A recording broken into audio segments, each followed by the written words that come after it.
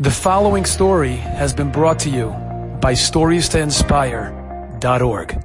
That there's a young man who's driving home from Lakewood, from Manhattan, and there's the main street is closed. So he comes down a side street, and there's a garbage can in the middle of the street. So he's not suspecting anything. He gets out of his car, and he goes over to move the garbage can. And as he opens the door, he gets two guests, one on his right side, one on his left side, and they tell him, hand over your money.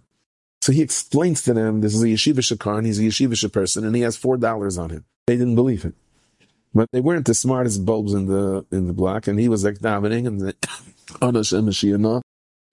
evoking Reb Shai Karistira and Bishas Levi, whatever. And finally he said to him, you know what?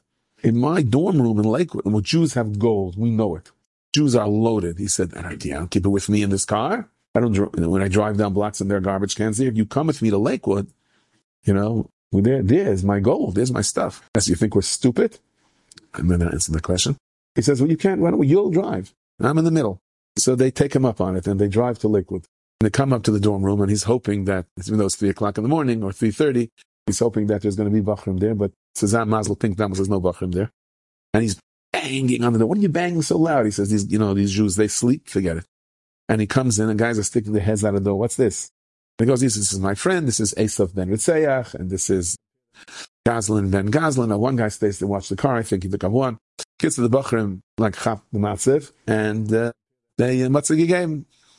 The guy downstairs is sitting waiting he's saying, what's taking so long? And also the police car shows up, and he says, license and registration. And he says, what do you want from me? It's not even my car, I just stole it, whatever. I said he wasn't the brightest bulb in the box. So the Shaila was, and then when things kind of quieted down, Shaila was, should he bench Goimel or not? They said, ask the Rosh Yeshiva. Rosh Schneier is in the Bismedish. So he came to the Rosh Yeshiva. Rosh Yeshiva smiled and said, ask Reb Nosson. Reb Nosson, okay. And Reb Nosson was in the Bismedish. And I found out, this was the story, okay.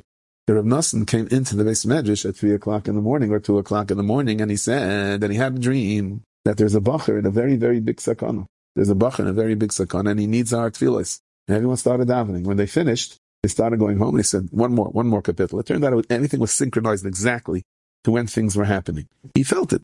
He felt it in his heart. Enjoyed this story?